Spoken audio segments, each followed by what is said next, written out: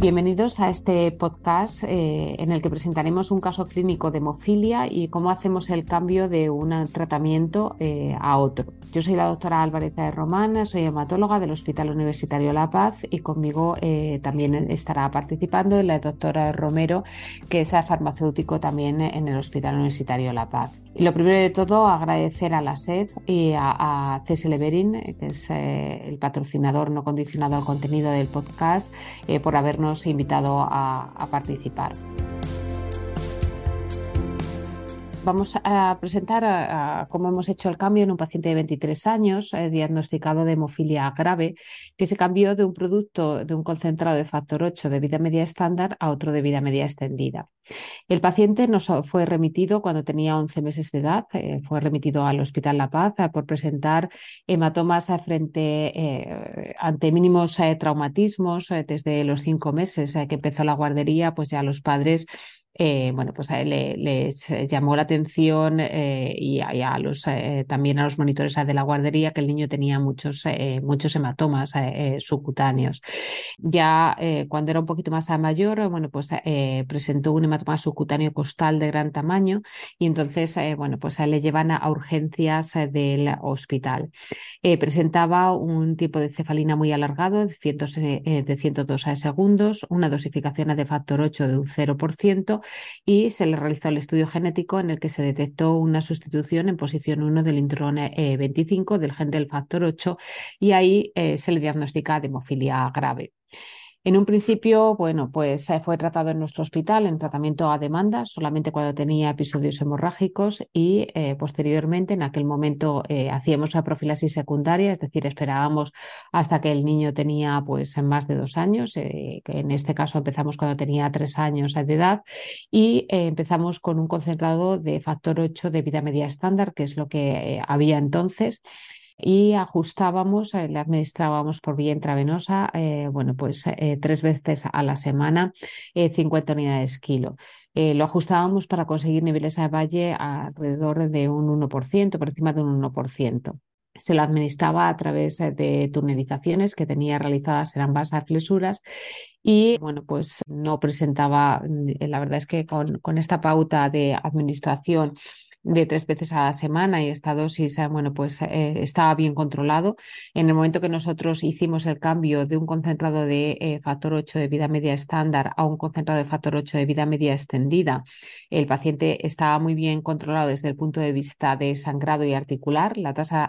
de sangrados articulares en los 12 meses previos al cambio fue de 0 y el paciente no presentaba ninguna articulación diana. Como actividad física, es un paciente bastante tranquilo, practicaba natación 2 veces a la semana y tanto el paciente como su padre, nos preguntaban en todas las visitas por la posibilidad de cambiar a un tratamiento con menos infusiones. El paciente no tenía mucha carga por mal control de la enfermedad, porque la verdad es que estaba muy bien controlado, pero sí tenía mucha carga por el tratamiento y las múltiples infusiones intravenosas.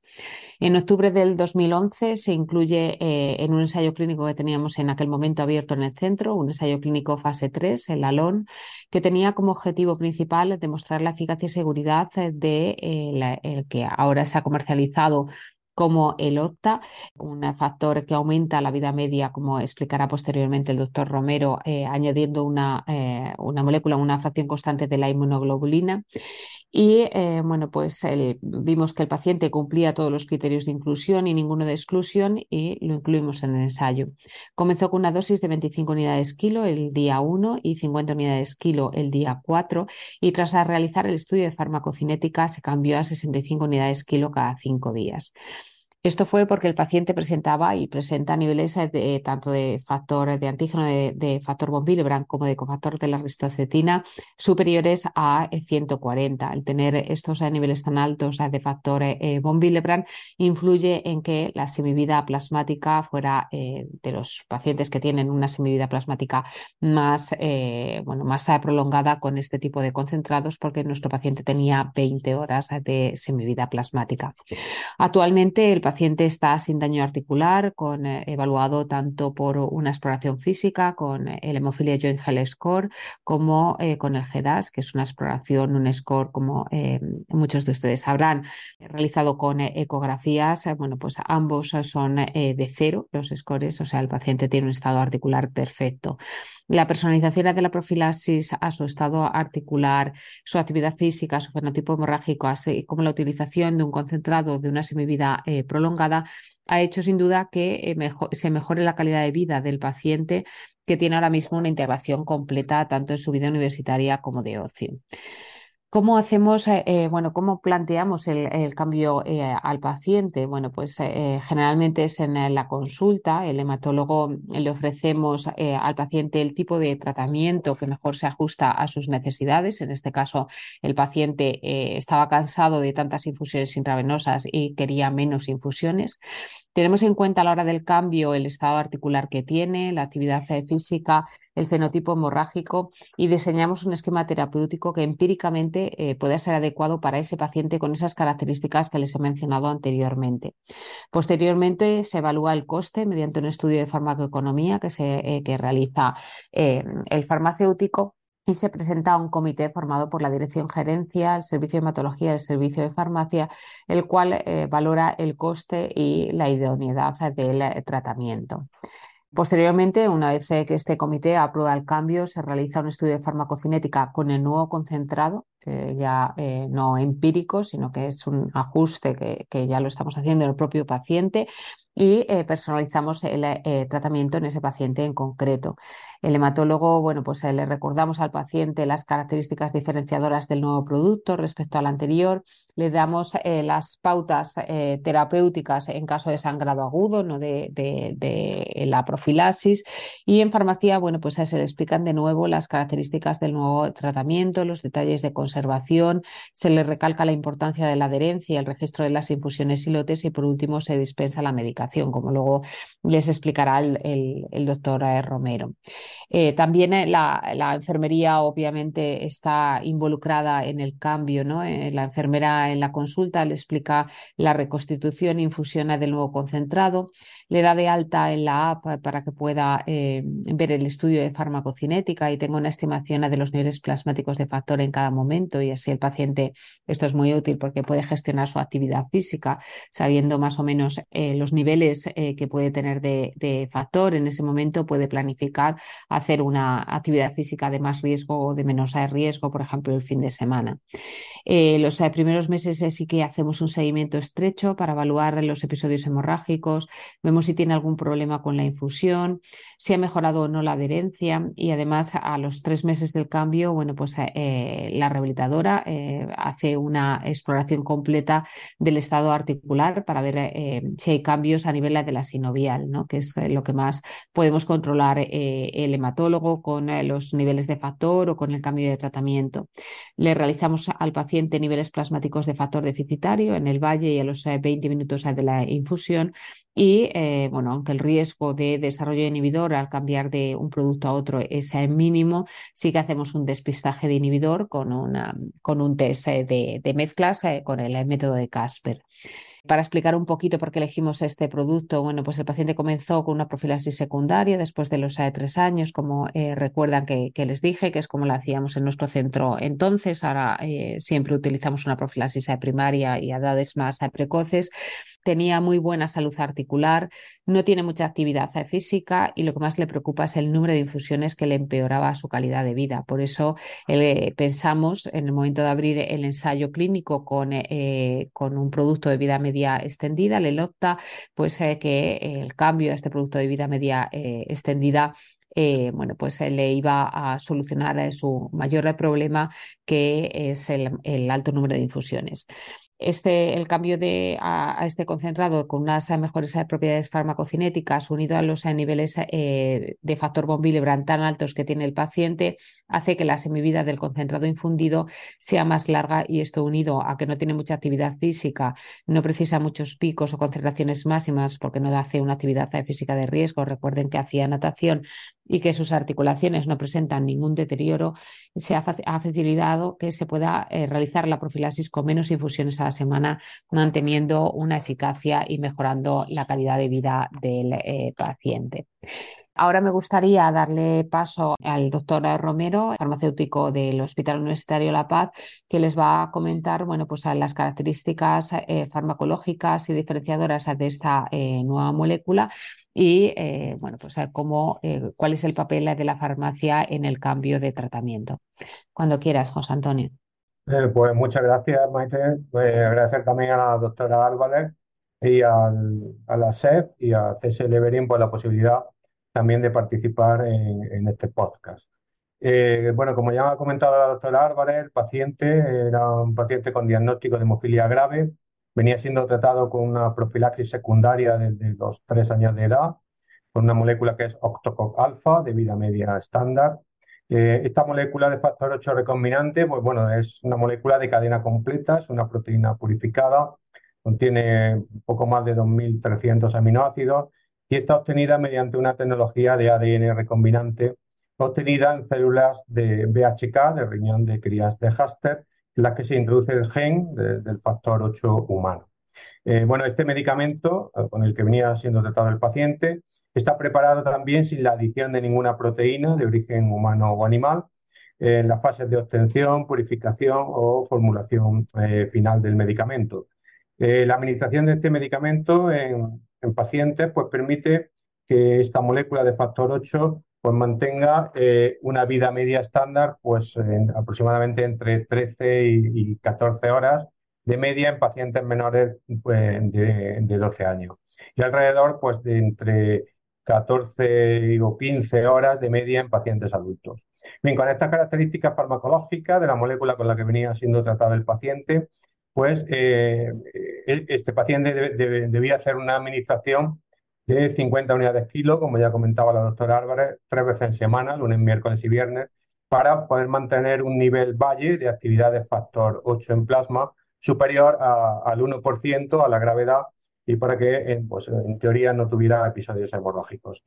Bien, este régimen terapéutico permitió al paciente pues, mantener un desarrollo musculoesquelético aceptable, como ya ha descrito la doctora Álvarez, manteniendo una tasa de sangrados pues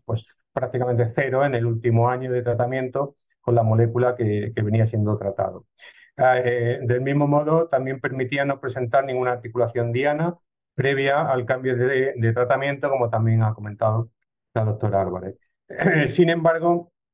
el mantenimiento de esta situación, dadas las características de la molécula, pues requería la administración del medicamento con una frecuencia de 3 veces por semana, con una adherencia óptima por parte del paciente. El paciente tenía una adherencia bastante aceptable.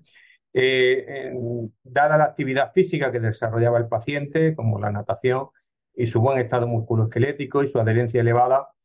tanto el paciente como la familia, pues bueno, nos planteaban la demanda de poder administrarse el factor 8 de una forma más espaciada que le permitiera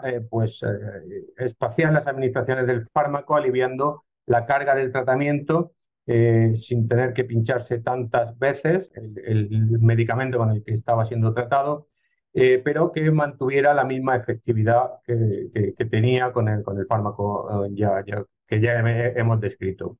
A finales del año 2011, también como ha comentado la doctora Álvarez, cuando el paciente tenía 12 años, pues surgió la posibilidad de incluir al paciente en un estudio, fase 3, con una molécula de vida media mucho más amplia y que, bueno, pues el paciente cumplía todos los criterios de inclusión, ninguno de exclusión, y en este contexto, pues bueno, existía la posibilidad de satisfacer la demanda del paciente, facilitando su tratamiento,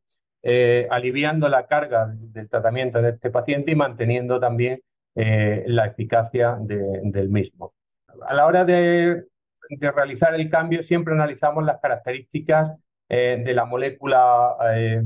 con la que viene siendo tratado y de la nueva molécula a la que va a ser cambiado el paciente. También la farmacocinética teórica y se hace también mediante un procedimiento consensuado, como ya ha comentado la doctora Álvarez. Bien, evaluada la posibilidad del tratamiento con la nueva molécula, pues estudiar las características de esta nueva molécula. Se trataba de una molécula de hermoroctocog alfa, una molécula también de factor 8 recombinante, igual que la anterior, obtenida mediante tecnología de ADN recombinante en una línea celular embrionaria de riñón humano, EHK, a diferencia de la anterior, que era de riñón de hámster chino, BHK. Y en este caso, pues bueno, había una diferencia, una célula más purificada, como era de riñón humano, que está fusionada con una fracción FC de una inmunoglobulina. Esta nueva molécula pues, consta de unos 1.800 aminoácidos y está obtenida sin la adición de ninguna proteína exógena de origen humano o animal en todos los procesos de obtención, purificación y formulación final, al igual que también estaba obtenida la molécula anterior. Estas propiedades de la molécula pues, le otorgan una capacidad de mantenerse durante más tiempo en el organismo, pudiendo alcanzar una vida media entre prácticamente 21 horas utilizando el ensayo cromogénico para el factor 8. Con estas características farmacocinéticas de la molécula pueden establecerse pautas de profilaxis individualizadas pues, entre 25 y 65 unidades kilo cada 3 o 5 días. De este modo, tras el análisis de la nueva molécula, pues se decide incluir al paciente en el estudio con dosis de 25 unidades internacionales por kilo el día 1 y 50 unidades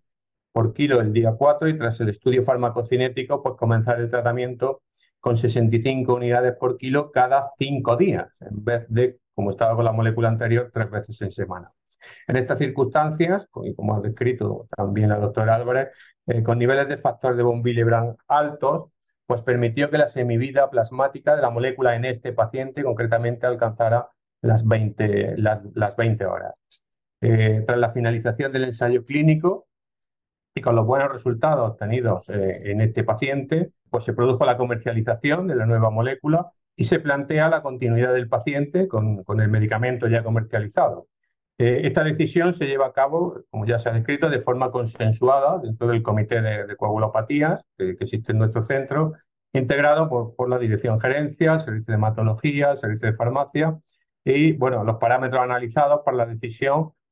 fueron tanto la molécula del tratamiento que permitía mantener al paciente con una clínica muy buena, aliviaba mucho la carga del tratamiento, el tener que infundirse prácticamente solo una vez por semana, en vez de 3 veces por semana, como lo hacía con la molécula anterior, y disminuir el número de infusiones de forma muy significativa. Por otra parte, la eficacia del mismo, del tratamiento, pues fue también obtener un menor coste de tratamiento, mejorando la eficiencia del tratamiento. En este sentido, el número de infusiones año que tenía el paciente con la molécula anterior era de 159 y con la nueva molécula, con el molotocol alfa, pues era de 73 infusiones al año, o sea, una disminución muy significativa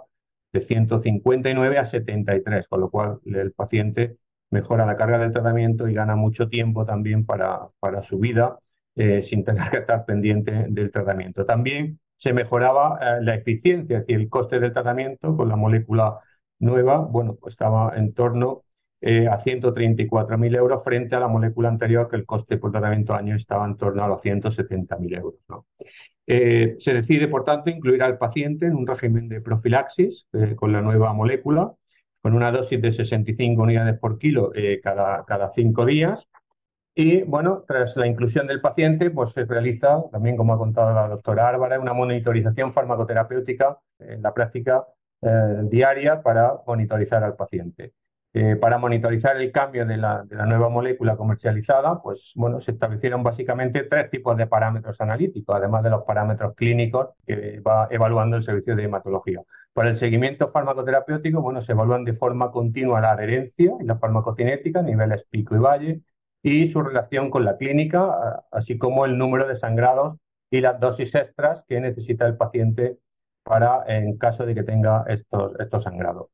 En cuanto a la adherencia del paciente, bueno, se midió de forma continua y anualizada desde el año 2017 a través de 2 métodos, un método objetivo mediante el registro de dispensaciones en función de la dosis y pauta de administración y simultáneamente por un método subjetivo que nos aporta una app, que nos aporta el paciente a través de una app y que en el servicio de farmacia, bueno, introduce la medicación cuando se le dispensa para un periodo de tiempo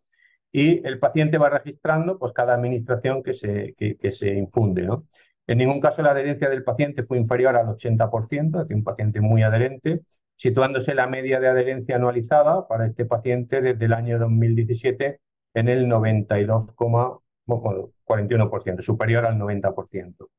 Del mismo modo, también se evaluaron los controles de medida de actividad plasmática de la nueva molécula en el paciente, manteniendo unos niveles pico y valle muy aceptables, no presentando episodios hemorrágicos ni necesitando dosis extras de factor en los intervalos de profilaxis que tenía que hacer el paciente según la nueva pauta, ¿no? En cuanto, bueno, a las herramientas de seguimiento de adherencia que utilizamos en el centro y si se adaptan a pacientes con hemofilia, a todos los pacientes, bueno, en cuanto a las herramientas de seguimiento y adherencia utilizadas en nuestro centro, pues son básicamente el seguimiento farmacoterapéutico individualizado y permanente de cada paciente, la medida de la adherencia por dos métodos siempre, como recomienda la OMS, uno objetivo sin la subjetividad del paciente y otro subjetivo con lo que nos dice el paciente que se administra, ¿no? También el análisis de los parámetros analíticos de los niveles de actividad plasmática y también la relación de todos estos parámetros con la clínica del paciente. Al mismo tiempo también se hace un seguimiento de la tasa de sangrado y de las dosis extras que va necesitando el paciente para el control de esos episodios de sangrado en el caso de que los tenga, ¿no? El seguimiento farmacoterapéutico en cada dispensación de medicamentos, bueno, resulta esencial para el buen control del paciente. En este sentido, cuando dispensamos la medicación, según la pauta establecida por el servicio de hematología, para un tiempo determinado, pues se le da medicación para un mes, mes y medio o 2 meses, según las circunstancias. Esto induce al paciente a volver a solicitar medicación para la continuación de su tratamiento, una vez que se le acaba cada una de las dispensaciones. Y esto nos permite que, bueno, tener un control permanente sobre el paciente de su situación farmacoterapéutica, pues cada vez que nos tiene que solicitar medicación para continuar el tratamiento, y desde el servicio de farmacia le analizamos todos los parámetros que ya hemos descrito. En cada dispensación de medicación se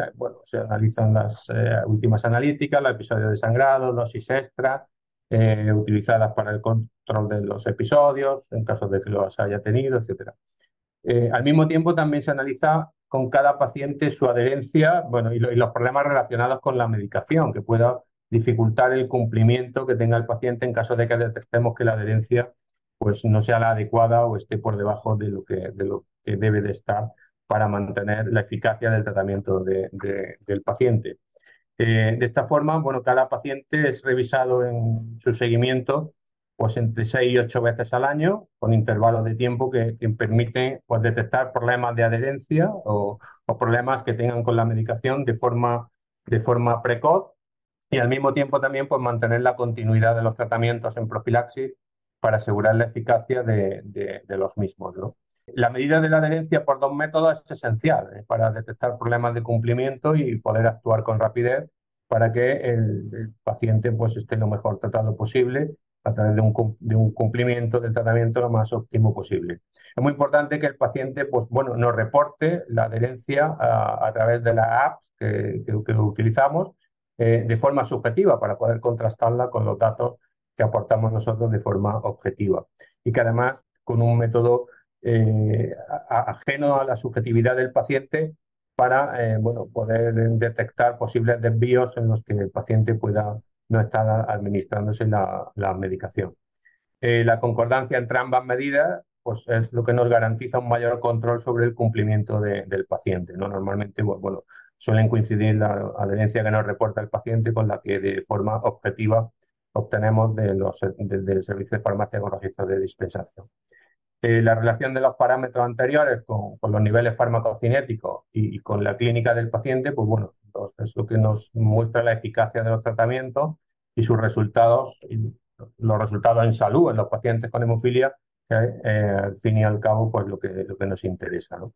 Estas herramientas, además, bueno, permiten pues, la coordinación entre los servicios de hematología y de farmacia pues para mantener una optimización continua de los tratamientos de los pacientes con hemofilia, mejorando los resultados en salud de los pacientes, que es nuestro objetivo principal, y la eficacia de los mismos, pues bueno, son siendo aplicables tanto a la hemofilia A como a la hemofilia B, cada una con sus características, ¿no?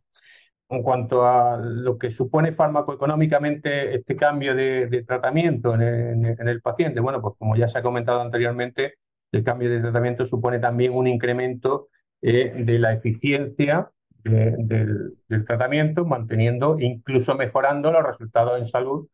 y disminuyendo la carga de la enfermedad que tenía el paciente, de pincharse 3 veces en semana a pincharse una vez cada 5 días. En este sentido, un factor de vida media más larga, pues se mantiene en el organismo mucho más tiempo, necesita reponerse menos veces, disminuye el número de infusiones y administrar también menos unidades internacionales en el tiempo. Esta secuencia, pues bueno, puede suponer que el coste del tratamiento sea inferior, incluso a otros medicamentos que tengan que administrarse con más frecuencia, más unidades internacionales en el tiempo y en consecuencia, pues puedan suponer más coste económico, ¿no? En este sentido es importante, pues, el análisis individualizado de cada paciente con sus características, tanto del paciente como del tratamiento anterior y del nuevo al que se pretenda cambiar, de forma conjunta entre los servicios, pues, de hematología y de farmacia, ¿no? Bueno, me gustaría también preguntarle a la doctora Álvarez que nos explique un poco las ventajas clínicas del cambio de la molécula de vida media estándar a la nueva molécula de vida media extendida, ¿no? Bueno, pues yo creo que las ventajas son muchas, ¿no? La molécula de la que estamos hablando es el F-moroctocog alfa, que es comercializado como el OTA y ha mejorado, bueno, pues a hacer pues, en este paciente una profilaxis eficaz con menos infusiones, ¿no? Por su semivida prolongada, reducir los sangrados subclínicos, mantener la sinovial sin lesiones al tener una mayor área bajo la curva y evitar los sangrados espontáneos porque tienen niveles valle más elevados. Todo esto lo conseguimos con todos los concentrados de vida media extendida, ¿no? Tienen un mejor perfil farmacocinético y el paciente está protegido más protegido con menos infusiones. Y de este modo reducimos por un lado la carga de la enfermedad y por otro lado la carga del tratamiento y se mejora mucho la calidad de vida.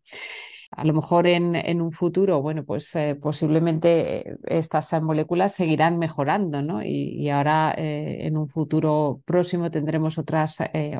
moléculas quizá con una vida media más extendida o quizás el paciente se pueda someter a una terapia génica y bueno, ya mantenga niveles próximos a la normalización de la hemostasia durante todo el tiempo y no necesite infusiones intravenosas, ¿no? Yo creo que el futuro que nos espera es muy prometedor con el desarrollo de nuevos tratamientos para la hemofilia y cada vez más eficaces, cada vez más seguros y cada vez con mejoras en la calidad de vida del paciente. Bueno, no, por mi parte, pues también compartir un poco las reflexiones de la doctora Álvarez en relación al futuro, ¿no? De la hemofilia y los beneficios que puede tener la terapia génica en pacientes como este paciente que estamos comentando, ¿no? Nada más, muchas gracias. Bueno, pues nada más. Esperamos, muchas gracias por su atención. Esperamos que haya sido de utilidad para la práctica clínica habitual. Muchísimas gracias.